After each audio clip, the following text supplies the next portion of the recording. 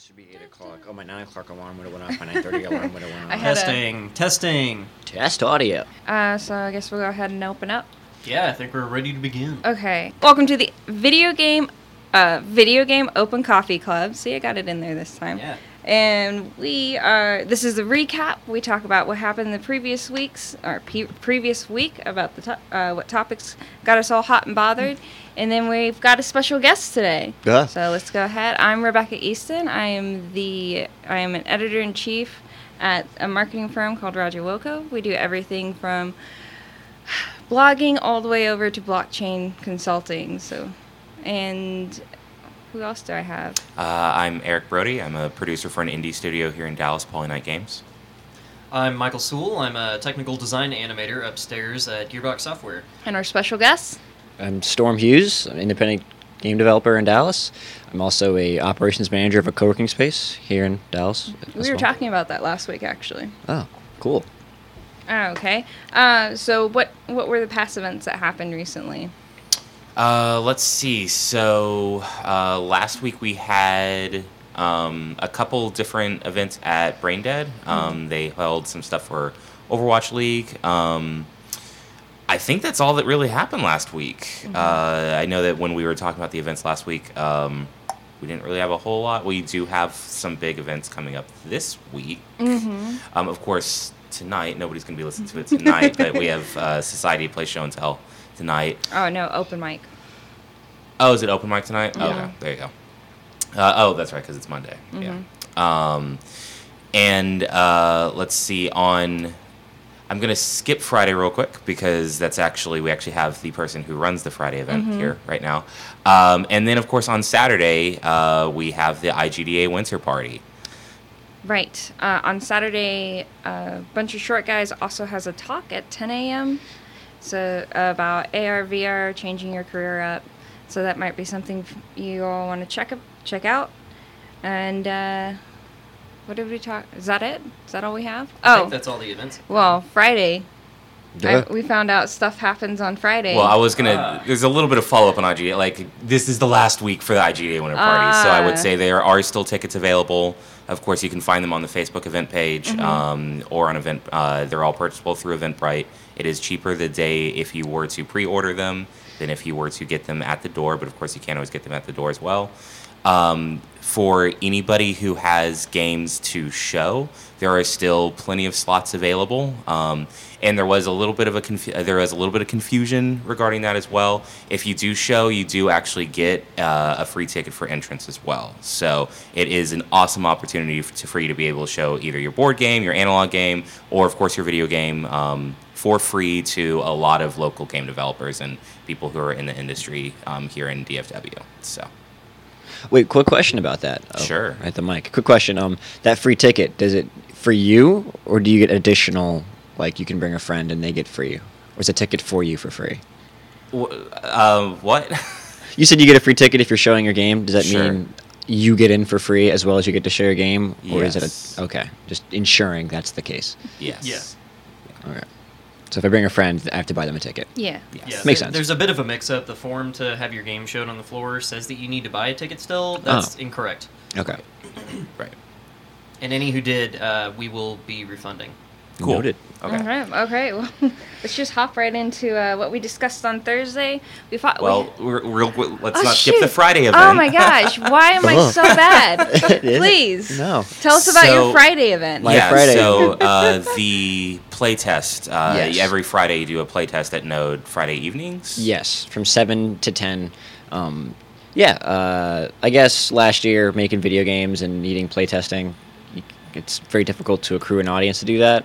And since I work at a co-working space and the Friday nights are pretty much dead because everyone wants to go home early, I thought, well, I have a place to do this. Why not attempt to throw together a little event? And I love Dallas Society of Plays Show and Plays. They're a great social event, but they're not the best for playtesting because you only get like 10 to 15 minutes and it's a whole crowd and everyone's barking suggestions without actually playing it. So this one's more of a hangout, long form playtest session where you get anywhere from 5 minutes to an hour, or even more if there's less games.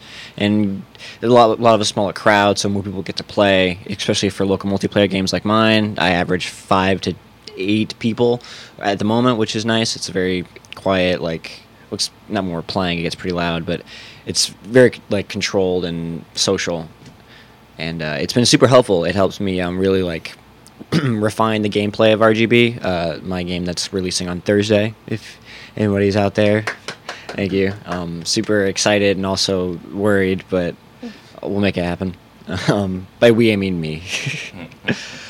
But yeah, it's open to the public if anybody wants to. If anybody's in Dallas and they want to come play video games that are in development, it's at Node Coworking Friday nights from 7 to 10. If you have a video game that you'd like to have be play tested, whether it's just a bunch of gray squares or it's 5 minutes from release, shoot me an email, or go on Meetup.com and find the Meetup page for it, and then my email is there, and you can give me the game, that way I can have any marketing material for it. And also, the idea being, if it gets to be a lot of games, I need to know what's going to be shown. I don't want people kind of just walking up like, I have a video game. Like, I hope it's not a bad one.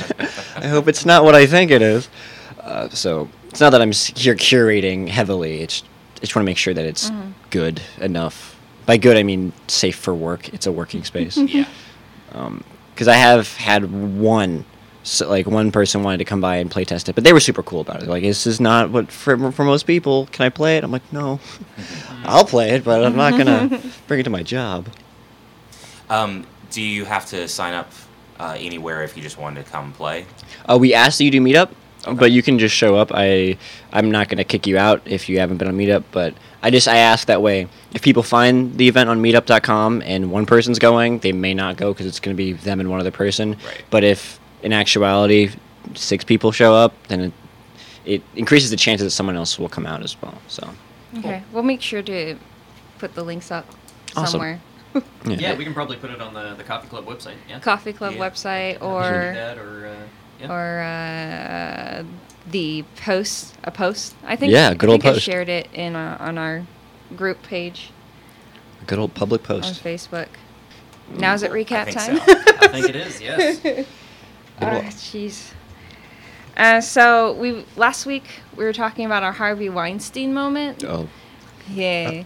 If we were Still- going to have one. Still So, one of the things that came up out of that recently was that the Subnautica sound designer was let go because of past tweets that people had dug up of him.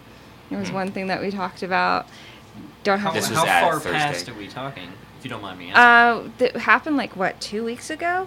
Rolling Stones apparently. No, it died on me. The old Horrible. tweets or do you need access to event? Gmail? Oh, I got it. Okay. It came back. Say it one more time. The old tweets that were dug up, or the event? Oh, Or the incident? old tweets. Apparently, people have been digging them up for a while, and he's kind of done that for a long time.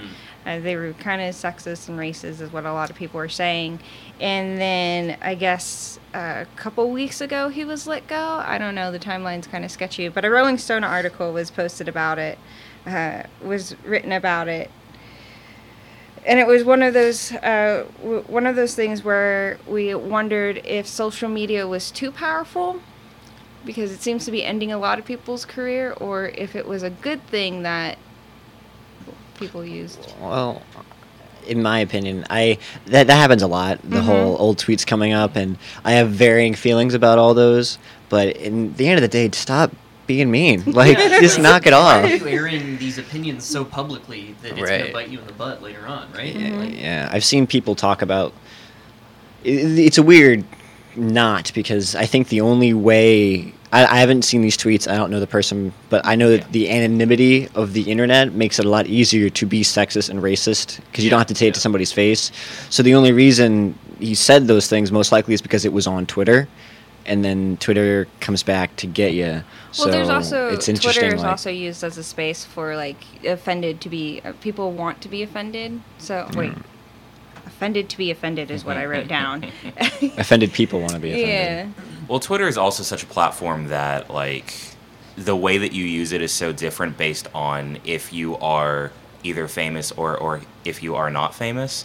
And so we also get this weird, like, kind of, because of that dichotomy, you get this weird shift when suddenly people suddenly find themselves famous, and then all of their tweets are read very differently as well. So again, not going in defense of what this person said, like Storm, I have no idea, I haven't read any of these things, but just like in a general sense, like, I mean, and I mean, I think that for all of us who have had like a Twitter profile for a really long time, like, not necessarily that we've said anything that people would really take as like bad, but I know that I've said stuff that was like, I don't know, 20-year-old Eric probably said some stupid stuff that I wouldn't agree with now 10 years later, but like, not even really from a political sense, but just because like maybe just bad music choices or something. And even with that, like, you can still dig down and read that, or like really bad like clothing choices that I made, and and so like people just change opinions for over time as well, and I think that there's a lot of layers to that conversation. I think that maybe based on what he said, there's maybe not any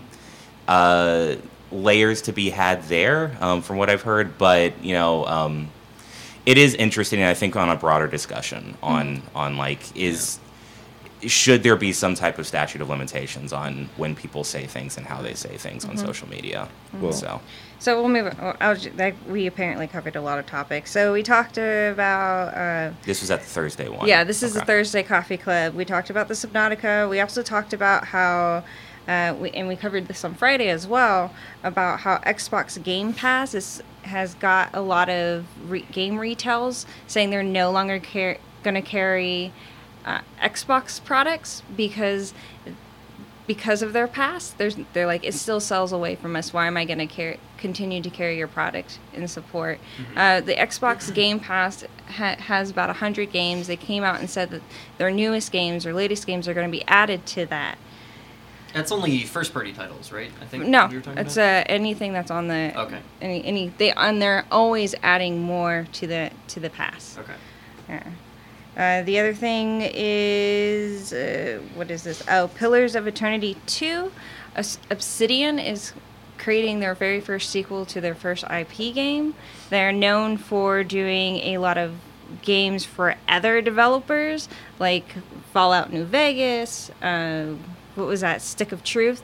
So this will be their first... Oh, they did Stick of Truth? I want to say they did. Yeah. Nice. Cool. Alpha Protocol, the much underloved game. Yeah. Yeah. But yeah, Pillars of Eternity was great. That's awesome. Especially seeing how well Divinity did. Oh, and just one of the things out of that, too, was they were one of the first AAA studios, I want to say they're AAA studios, to use crowdfunding for Pillars of Eternity. Oh. Yeah. And then we talked about, I can't believe this is still going on. A couple of years ago, Lindsay Lohan got really upset at Grand Theft Auto. Stealing her likeness. Well, apparently another lady from like Mobster, some reality TV show, also came out and said they stole her likeness, and they are still carrying on with this lawsuit against them. And somebody from Cleveland weighed in on that. I just couldn't believe it was still going on. And somebody brought up that we can start seeing that a lot more because we have machine learning that can kind of paste people's face on things and make it really realistic. That brought up the conversation of deep fake. Oh, no. Deep fake? What? Yeah, deep fakes, man. You don't know about those? No. Let's just say it has stuff to do with porn. Okay. It's applicable in multiple cases, but yeah. But it got super famous for pornography. Yeah. So I know the Lindsay Lohan case was dropped. Like that has been settled. But so now they have another case against them essentially. Okay. That's what it sounds like. That's interesting. What do we have here? At what point have video games gone too real? Yeah. Well, that's what I don't know about this case, but I know the Lohan case. It was actually their concept art and like their marketing material. Oh, yeah. Okay. Yeah. Essentially, if you ever saw like in the GTA 5 promo material, the girl on the beach in the bikini, they claimed that was.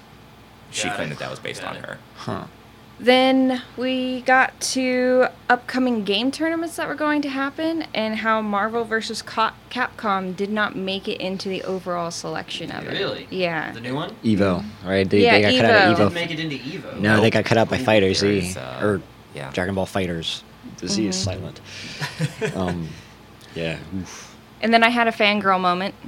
about BTS again. Good old Did Korea. they tweet at you guys again? No, it went like this. BTS is releasing an entire game, entire So it is video actually game. related. Yeah. They're releasing BTS World, and what blew me away is that they're going to have 10,000 unique photos and 100 videos that they recorded for this whole thing. And you're going to be playing as their manager. And from what it sounds like, or what I think it may be, just based on the trailers, is that you're trying to help them debut.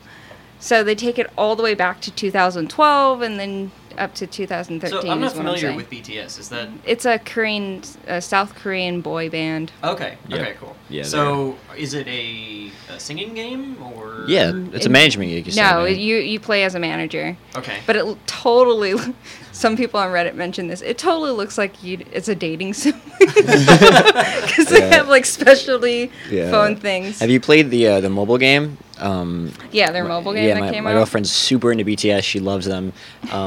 But apparently, to get the mobile game, you have to change your region because it's unavailable in Oh, the yeah, US. yeah, yeah. And I played it, and it's actually a good rhythm game. Mm-hmm. Like the way it works on a touchscreen, I'm like, this is really good design. Like they just they got some indie devs somewhere to design a really nice mobile, nice rhythm game, and then threw BTS on it, and it works.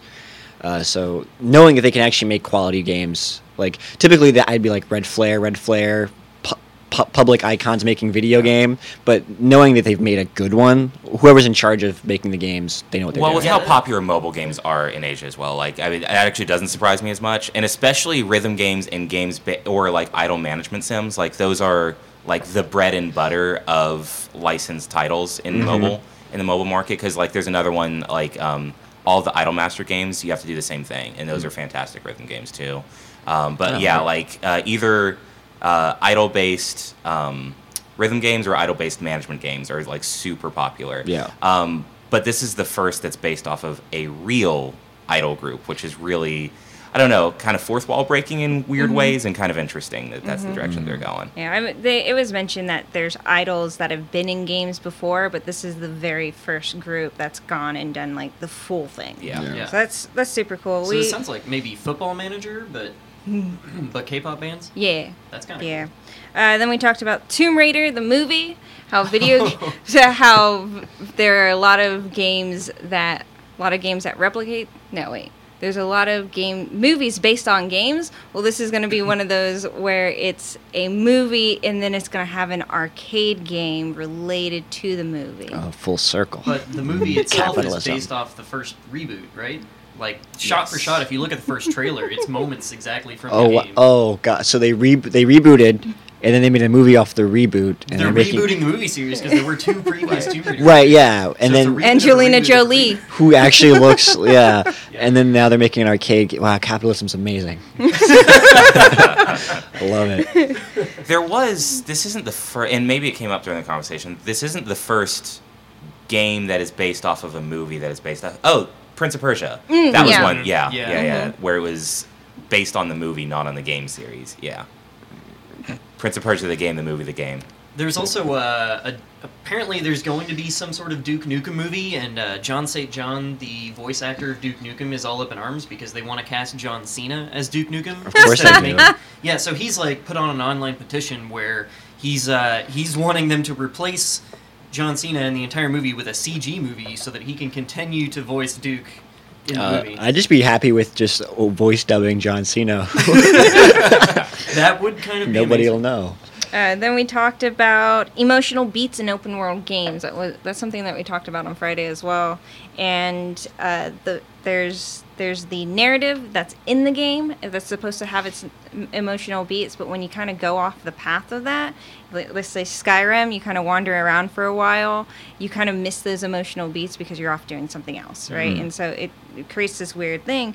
And I came out and said that emotional beats are still there, but it's done within the player's story itself. And that's kind of a twofer thing. I think maybe the new Zelda would be a very good example of that. Like, the majority of the stories that you'll hear when you talk with friends about the newest Zelda game is, I happened across this thing, and I did this thing and that thing, and it was this amazing moment. You know, it's player-driven stories that come out of that. Emergent narrative, emergent gameplay. Yeah. Well, that's a weird thing too. I mean, there's pulling out the internet developer vocabulary, ludonarrative dissonance in video games. Right, like there's the Fallout 4 catastrophe where like you don't care about your son, and then you meet one person 300 days into your adventure and you're like, oh my god, where's my son? And then you go just hang out in the wasteland. But Zelda does a good job of countering that, where it has a bunch of these like really emotional story beats sandwiched between hours of you moving rocks and looking for leaf people.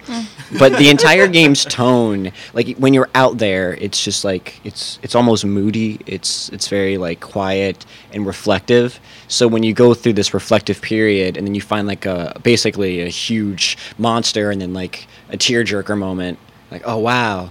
And then you go hang out in the woods for 3 hours, but that's still like a quiet time. Where in Fallout, it's just like ridiculous laser gun blasts, and then my son, and then more laser blasts. Well, and it's not just. I mean, ludonarrative dissonance is the right term for this, in that like this is all defined by the frame narrative that they give you. In that, in Fallout, of course, it being a game that there are two distinct experiences that the developers are allowing you to have. They're either allowing you to explore at your own whimsy or follow the mainline story. The reason that it works so well in Zelda is the mainline story is loose enough that it doesn't really, there's not like really a true sense of urgency of making you need to go do the only thing that you're supposed to do. Which they tell you at the very beginning what you're supposed to do, but you also know that then everything else that you do also builds into actually being able to accomplish that. Right. Because I mean, really, in reality, if you're good enough of a player, you can go accomplish the final goal immediately. But then it truly does become the player's story of everything that you do, even if you are just picking up rocks and looking for leaf people. All of that goes towards becoming the type of person that you need to be to accomplish the final goal, and I think that's the reason that it works. Yeah. So. But also in that, when you say emotional beats in open world games, are you talking specifically about design choices narratively that the developers have made to go, this is emotional, or are you reflecting on like emotional moments that can happen, like when like in New Vegas, where you're just wandering around and then you go through this ant place and then you find this vault, and inside is the whole nightmarish vault where they vote people to die every year, and that's something that like most people just find by walking in, and the game doesn't say like go here and experience this. I'm sure there is one quest that says go find this vault, but then like you were just having fun shooting some dudes, and then all of a sudden you get just this bomb dropped of like they voted themselves to death, and then you get to the very end, and if you survive through save scumming, obviously no one actually lives to the end of that vault. You save scum and eventually figure out how to live. Then you realize that they just killed themselves, and that's an emotional like wow, but not through story. So you can fit emotion. That's a topic I'm trying to explore, really, because it really fascinates me that there are so many different ways of story being told within video games, and I wanted to kind of really dig into what really works for video games and what doesn't so much, especially when it comes to open world. So just stay tuned. Okay. Yeah, I think to answer the question, I think that from what I've heard from you, Rebecca, kind of the direction that you're taking in that's a dramatic moment that aids to kind of the player's story, but like when we're talking emotional beats, kind of more like essentially literally transferring the traditional narrative cycle, if you will, essentially transferring the Freytag's pyramid from narrative into the player experience. And so then that would be maybe a player low point or a player point to learn and continue to grow as a character / player. That's the way that I've interpreted it. Yeah. So it isn't a moment when you're climbing a mountain in Zelda and it starts to rain and you just slide all. I mean, that's well, I mean, sure. Again, like that's the most emotional moment in gaming right now. It came about because of Skyrim. It made a cycle on the internet, but the guy who had a dog, he's just got the entire. I have to find the tweet or at least the article of it, but he's just going through how he got the dog, how he started getting like panic attacks because the dog was getting attacked while he was fighting, and he's trying to keep the damn thing alive, and it just keeps building and building. He's like, I had to get a child, but the child wouldn't come live with me, even though she sleeps on a bench, but the house wasn't good enough for her, and it just keeps going and going. And so that's kind of, you could feel his frustration all through it. Yeah. So it's like this Subnautica thing. Yeah. And then we'll just jump right into Friday. I arrived late on Friday, so what did you guys discuss before I arrived? Honestly, most of the time I think that we discussed the kind of retail, like essentially digital distribution, and it was a conversation that was started by essentially how some of the game retailers are stepping back or like deciding to not carry Xbox games because Xbox is giving out pretty much all first-party titles with their Game Pass. And then that got into a discussion about about like kind of just property ownership for entertainment in kind of like a modern sense, in that like with all of the streaming software and like with like kind of downloading sites that are out there that in which you download and stream legally, that like really in reality anything that you buy digitally on Steam or on iTunes or on Spotify or anywhere, you don't own any of that anymore. And this idea of like, that's kind of okay, or is that not okay? Right. And because of course at some point that's the thing with physical media, is you will always have that, whether or not you of course have the hardware that can actually play it. And then on the flip side of it, then yes, anything that you buy digitally, you just simply know you are renting. And then because of that, because if the service ever goes down, it's gone forever. True. Or if the service decides to pull it or lose their contract with it. For the first time in like Netflix's streaming history, Family Guy is gone in 2 days, as an example, right? For some reason, I went on Family Guy tangent and I forgot where I was going on that. But essentially, yeah, and so the idea that you are renting, and so like, so to the price point argument that digital games and physical games, this is a great, or whether or not this is a good step, for retailers to have to take another look at essentially their business model, because games do not need to be the same cost based off of physical versus digital distribution. Yeah, that's a huge topic. Yeah. It's crazy how we spent a long time talking about We it. spent about an hour. Oh, like wow. most of our conversation evolved around that. We also talked about a review that happened with Monster Hunter. I love Monster Hunter. It's great. Yeah. What Yeah, happened? What's going on? So it said that apparently this guy got super upset that Monster Hunter got such good reviews because it's a niche game, Okay. and that was Okay. just raving Basically, about that. somebody bought it because the reviews were good and Yeah. they weren't into it, so they okay. were mad that the reviews were good. Yeah. Okay. Oh, well, yeah, that's the buyer's job to decide. That's what we came down to. Yeah, like like- our thing was like it's Watch on the consumer. gameplay. Yeah, it's like- on the consumer at that Pick point. up a Like, stream. Maybe Talk to somebody. rent the game and then. Can you rent games anymore? I mean, GameFly does still exist. Yeah. Oh, that's what I was gonna say. technically. Oh, Yeah. technically. I think they have a demo, don't they? Probably. I know they had like 3 betas leading up to the release. True. I've had a jam playing Monster Hunter, but I think the important part is that I've been playing with Tyler and Steve, so there's that social aspect of like, Yeah. this is how you play Monster Hunter. It's the same. Monster Hunter has the same problem that Dark Souls has, which is there's a specific way to play the game, and if you know that way to play, you have so much fun. But if the game doesn't teach you, same thing that fighting games have. There is a way to play Street Fighter. Street Fighter does not teach you how to play Street Fighter. So if you never learn, it's not fun. But at the moment you learn how to play a fighting game, oh my god, it's fun. And Monster Hunter doesn't. It's riddled with tutorials, but it doesn't teach you how to play Monster Hunter.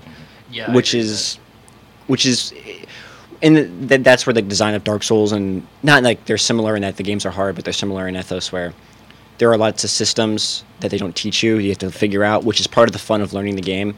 So I can see where this person was annoyed that they didn't know how, not difficult, but niche it is. It's not really niche. It's go to Japan. It's super popular, but. And this is particularly the one that was made to be popular outside of Japan. Yeah, as well. it's super accessible. Yeah, I think that a part of the argument, and I have not watched this video, but what I think it was Evan that brought it up.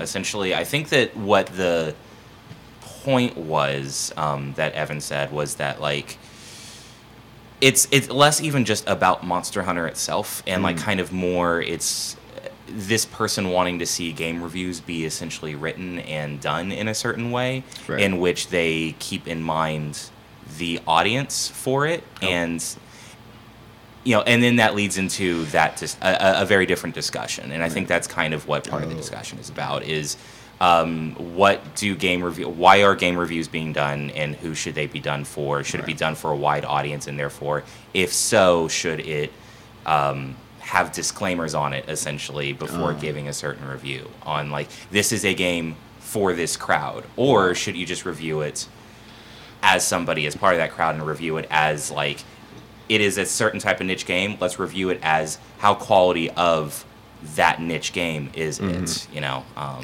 I mean, part of that is reading reviews enough to kind of understand the reviewers' personalities. You should, if you've been looking at game reviews, you can kind of get a feel for, okay, this guy from Polygon likes these kind of games, and his tastes kind of align with mine. So if he likes a thing, then I'll probably like the thing. Right.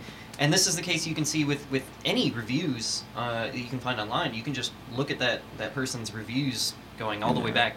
They've been hired. And well, for that. the personality thing is a huge part. I mean, I was on a podcast a little while ago, Nick Culberson. One of the things that I think he ended up having to edit down for time, but I went into, which is we're in a moment in history where personality is, I'm sure it's sold heavily, but nowadays it's really what sells. It's personality. That's what is marketable, and that's what's attractive. So whether or not you want to be personality when you review something, it's all about that's what you're giving out. But the issue, I think, with a lot of the biggest like reviewers is that isn't the focus, which is fine. But yeah, like I don't expect everybody looking into Monster Hunter to go through the Monster Hunter review on IGN and then go into a rabbit hole about this author to discover whether or not. Yeah, absolutely not. But they should know, okay, this review is for the mass audience, and go, okay. And if they still need more information, they go deep into the reviewer of like, okay, let me see like a reviewer who likes this kind of game, right? And then like they should view multiple reviews and look into a reviewer. Or if they have this problem consistently, you find a reviewer that is aligned with your views and then like those games. So in other words, what you're saying is actually read the reviews. Yeah. Because I think that's what's at the core of this as well. Is that True. that was one of my arguments, is that a lot of what this person is asking for is already done. They will bring that up in the review very often. If you're just reading the numbers, that's not going to tell you who wrote it. That's also not going to tell you what they even said in it. Low effort. So yeah, no, I completely agree with on all points. Yeah, I think it's just this is weird now that it's a public thing I'm about to say. I typically I'm very hyperbolic. We're a family-friendly podcast, just letting Yeah, no, I'm not going to be against me. But I typically speak very dramatically. I had an encounter with a principal in my old high school, and when he talked to my mom, I was expecting, your son's disrespectful. No, he's just over the top and dramatic with his words. But I often say YouTube has ruined media. Not literally. It's just the concept of YouTube being that it's super free and super low effort to get entertainment immediately. And that's dramatically changed how most people view other sources of media, especially for games where people want free games that are high quality. But then also when they go to review, they begin skipping through the video looking for the good part. And when it's a review, the review's 3 minutes long. You're going to skip through most of the review. And you can't skip through an article. You can skim an article, but you can't click through an article because you won't read it. And so that's not literally blaming YouTube, but that mindset going into it. People just they don't read, they don't put in effort into viewing content, no matter what kind of content it is. And that's unfortunate that now we're in this moment in history, or this moment in culture, where we're all wanting low effort, free stuff, please. And it's like, come on, can we put? You're spending your time, do it right, because you're going to end up wasting $60 in a game that you're not going to like. If the moment someone goes, it plays like Dark Souls, and if you're like, red flag, I don't like Dark Souls, then get out. You don't like third-person slow games, fine. But if you just saw 8 out of 10 and was like, that's what I want. Okay. Put in effort. So that's I think there's a lot there. yeah, I think we can keep going on that for a while. Yeah, but we want to get to you. Oh, cool. Yeah, let's hear about your game. More me. Wait, real quick. Uh-huh. Is that everything? I believe so, yes. Yeah, I think we're good. Okay. Now let's get to you. Cool. So Storm, you are coming out with RGB. Yes. Really good battle. Indeed. There's Tell us layers. about it. Please. Give us the pitch. Oh, the pitch. Oh no. RGB is a lightning fast local multiplayer platform fighter with a minimalistic design and aesthetic that is accessible and super fun. Yeah. So it's like if you have the press kit or take a peek at any of the websites or even look at the game, it looks like Atari gone mad. It's 1 to 4 player, single screen local multiplayer. That's a pretty popular genre these days. It was really popular like 2013. Then it's gone through a dip, and then I made RGB right through that dip, and then now I'm seeing a lot of other local multiplayer games coming back. So hopefully I can ride that wave. My goal is to add my game to that like library of other games. So if you're looking for multiplayer brawlers, by the way, my game isn't Rivals of Aether. It's not a standalone, like, you buy this game, spend 60 years playing it. The goal is that you add it to your library. If my friends are over, let's play Samurai Gun, some Towerfall, some RGB. Yeah, that's why it's party game. And it's not... I'd be excited if someone, like, labbed the game and, like, learned all the tricks, but it's supposed to be fun. Where can you buy it? Steam and itch.io. For Windows, I'm working on porting. It's difficult. It's no one Indie Game the Movie didn't talk about porting. Okay, I blame them. No, it's part of the job. I have to buy a MacBook or cheap MacBook and port to it. But for now, just Windows. So if you have a MacBook or a Linux machine, sorry, I'm working on it. But yeah, it's my articulation of what I like about Super Smash Bros. Melee without this ridiculous skill ceiling, and because of that, it still has the local multiplayer only. You have to hang out with your friends. That's how the game is made. Of course, there is a streaming service you can use to stream local multiplayer games to each other, which is fine. Go ahead and do that if you want to set that up. Invite some friends over, get some controllers, have a blast. It's only got a joystick and 2 buttons, so there's not like combos. There's one punch button, and you can punch in different directions. That's about it. You can jump on the walls. I was about to say, because have you seen it, right, Eric? Oh yeah. Yeah, because you show it a lot at the show and play, or you showed it a couple times at the show and play. Yeah, and been around a bit. And one of the things that really caught my attention is you could change the colors of the character. That's why it's RGB. Initially in the design, that was like the main shtick. I was so obsessed with that when I discovered, like, of course, that's not like a lot of fighters have the custom color thing, but I was like, no, I want that to be like a huge deal. And eventually that got pushed away to the side and streamlined. But that's why the RGB is still there. But the game is a really good battle. I refer to it as RGB because in the same genre, like, that's a design choice of most people. Like, they hyphenate or they shorten fighting game names. So I should do that by default. That way people assume it's a high-level fighting game if it already has a little abbreviation. I like that. But yeah, people love fighters, and they love to get, like, possessive over, like, costumes. If you ever play Melee, that's the people that I play Red Fox, like, it's mine. And at the highest level, there's like, oh wow, he's playing Blue Fox. What is happening? That's a call out to a different player. Like, is it? It's just a color. So that's why I have RGB specific colors. If there were ever a competitive scene, because the game is designed to be for the possibility of competitive, but it's a local like party game. That you can really own a specific color of RGB. Like, I want 255, 74, 36. That's me. Don't touch it. Oh, you actually input the values for the color? Yeah. I was waiting for him That's to get amazing. that. Yeah. Yeah. Well, speaking of the color, I noticed the walls and platforms, when you land on them, they get colored with your RGB chosen color. So does that impact the gameplay at all? No, it can, and I was like thinking about like interesting game modes, and the game is done. But that doesn't necessarily mean I'm 100% done with it. I'm still going to make some more maps after release, and I might make a few game modes since I left it kind of open for that. So there's definitely a possibility space of a Platoon-esque cover the map in your color mode. But as of now, it's simply just run around and punch people. There's 3 different game modes. There's basically stock, and then there's the good one, where the goal is to get kills, not to survive. I love Samurai Gun, but when I played with people, the issue is that there's always one person owns in Party Brawlers. One person owns the game, and that person's better because they own the game. And so there's that unfair advantage of this person will win, and when the goal is to stay alive the longest, that person will get more playtime, making them better. and the newest person will die immediately and have to wait for the game to be over. That's always me. Yep. Yeah, and it's never fun to like. The game is 2 minutes long, so you die in the first minute, and then you watch the good players play, and you don't get practice. That or you sit in the corner of the match the whole time. Right. Until there's only one person left, and then you fight them. Yeah, so the game mode that's default, and that I ask the new people play is kills to win. And the goal is to get the set number of kills, and then you win. That way you can.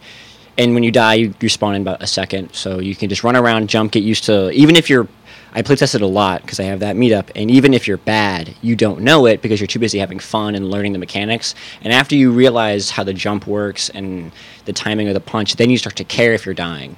But initially, since you die so quickly and respond so quickly, you don't even know you're dying, which is enough.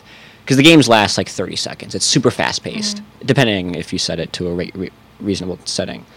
That's also a thing is because I love Smash Bros. I like open player. Like I like leaving things to the player. So the game mode is like this is the set. You have to kill people to get score, but you can set the score to any number and set the amount of games you play in a set to any number. So you could play. I play tested at what is that event? I had it in my head, but now I want to say it. It leaves me. Low Tier City is at it. The Smash Bros. Tournament. It's at a convention here in the Dallas area. I forget the name of it. Absolute Battle? No, it's like a game convention, but Low Tier City is a Smash tournament's at it. Let's Play Gaming. Let's Play Gaming Expo. I demoed there, and these 13-year-olds came and played, and they played a bunch of games, and then they played a first to 101 kills, and a first to 3 lasts about 30 seconds, but a first to 101 with 4 different people, it lasted about an hour, which was great for me to get like some food. Yeah. But you can do that, and of course I balance that with you have to push the button every single time you want the score to go up by ones. If you want to play a first to 1,000, you have to push that button 1,000 times. That's how I stop you from getting there. But yeah, you can really customize that. One question I have, because your background, I haven't seen it lately, but your background is black, right? Yes, it's at black and white terrain. Right. So one time when you were showing your game, you showed that you can make a character that is the exact same shade as the game as your background. Yeah. Have you fixed that? Did you change that? That is totally in there, and that is the game is designed around that. And you can be whatever color you want. The background is absolutely black, 000 RGB. And if you want to be that, you can go ahead and do that. Warning, you play worse because you can't see yourself, but people can see you still because the terrain changes color. So no matter what color you are, it's a little bit scary because there's just this void of black like terrain coming towards you, but you totally know that somebody's there. There's also a series of effects that accompany the game, right? Like when you punch, like there's this like what. First off, the hitboxes are visible throughout the entire game. They're always white and they're always there, so you can see exactly what's visible. So when an entirely black player punches, there's a white circle that's totally going to hit you. There's like a blur effect. When you jump, there's a trail, so you're visible. You're not. When you saw it, most likely it was just this enigma running around punching people. But nowadays, it's like, oh no, it's like a cat hiding in a window, but the sun's on the outside, so it's like you're right there. I see you. But yeah, I wanted people to be able to pick that color, which is also why I totally removed no online play, because I know people will abuse that. Though after doing some research, I learned that you can make it so that on my screen, I'm whatever color I want to be, but on their screen, it's a set color, but whatever. Yeah, I really like that party aspect, and I want players to do what they want, so I left things pretty open. You can be whatever color. Now there's actually a save system. So before, every time you started a match, you had to pick a color, and that got tedious. So now you can save. There's 3 different characters. They're just sprites. Everybody's the same numbers. You can pick a sprite, a color, and name it, and so you can basically save a character. That goes to you're going to own, if somebody wants to own that color, yeah, stick around. Yeah, you can have up to, I believe, like 10 letters in your name as well, so you can have a short phrase if you're good enough with the letters. Yeah, through a lot of playtesting, it's been received pretty well, and the thing I'm most proud of so far is that I can give the game to people for an hour and a half and they'll enjoy it. And because people are shy in person, I trash talk a little bit, like fun, like I'll like, hey, check this out, and then I'll jump across the map and punch you upside down.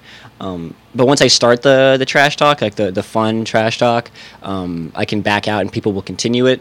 and that's really exciting that I made a game that feels consistent enough that you can trash talk, because that's a big issue in a lot of games where you're not good enough to, hey, check this out, and then you fumble it, but that people can have fun, and that's like, I did it. Thank God. Well, your game looks and sounds like a blast. I'm excited to play it because we often have a lot of friends over and we'll do local multiplayer. Oh, cool. So that sounds right up my alley. Awesome. I believe, looking at your press kit, you said it's releasing April 18th? No, February 15th. Oh, geez. Yeah, Thursday. This Thursday. Yeah, your press kit still says April. I'm looking at it. Does it? Oh, no. Yeah, it's pretty outdated. This is where indie games get real. After you finish the game, there's everything else to do, and you don't know how to do it. Yeah, that's my bad. See, that was before I decided. February 15th. Well, then we'll keep an eye out for it. Yeah. On Thursday, Oh, yeah. yeah, for Thursday. You said that it is on Steam? It is on Steam. I have Steam keys if you guys want, like, a few. I know that you should have some, so I pulled, like, 25, and then I gave one to Fork, and then I'm like, oh, I have 24 of these. I gave, yeah. So if you guys want any, I can just, here. Sure, yeah. Awesome. We might do a giveaway, maybe? Oh, that would be cool. The coffee clubs? Like Yeah. one on Thursday, one on Friday as well? Yeah, so we have Coffee Club every Thursday and Friday at 8 a.m. The one on Thursday is over at the City Line Whole Foods. And then the one on Friday is here at Nirvana at 8 a.m. So if you Cool. want to come and raffle it yourself, you're welcome to do that. Oh, Or awesome. if you just want to give us the key, we are happy to do that as well for anybody who comes. Awesome. Yeah, that sounds great. Cool. And what's it going to cost? $10. Cool. Yeah, nice and cheap. Nice, good price point. Yeah. Yeah, it was All right, well, took time to get there. that concludes today. Yeah, so yeah, that's the end of the recap. Thank you again to Nerdvana Coffee for giving us the space to be able to record here. If you ever want to record your own podcast or do some streaming or just find a different place to get some work done, it's a really nice quiet space. You can look out on the coffee shop and on when there are people here, not in the morning, and out on the Nerdvana Spirits crowd as well. So you can always sign up for that. Just hit up Nerdvana. I think that they have the Gmail on their website, or Yeah. is it just Nerdvana? Yeah, it's on their website. Oh, they also have rigs for streaming if you want to stream some games. Yep. So they have a whole bunch of things here for anybody that wants to take advantage of it. And we'd love to see you at one of the coffee clubs if you have never made it before or have made it, but it's been a long time. And so, yeah, so that's it for today's episode. I am Eric Brody. You can find me at Eric Brody on Twitter. I'm Michael Sewell. You can find me at Sewell Softworks on Twitter. Rebecca. Oh, okay. I'm Rebecca. I'm Rebecca. You can find me at mine is the hardest. My Dyslexic World on Twitter, but dyslexic is spelled wrong. It's on purpose. So it's MyDeslexic World. And thanks again, Storm, for dropping Yeah, by. for And sure. where can people find you? Yeah, I'm on Twitter like everybody else at Boxhead Pixel Art. A little bit of a word. Classic indie. Yep, good old pixels. Yep, it's a Storm, Boxhead Hughes. That's basically it. Cool. Excellent. Bye, guys. Bye. Yeah, we did the thing. Bye. Yeah, thanks for coming. Thanks for having me. I enjoy talking. I do like a conversation.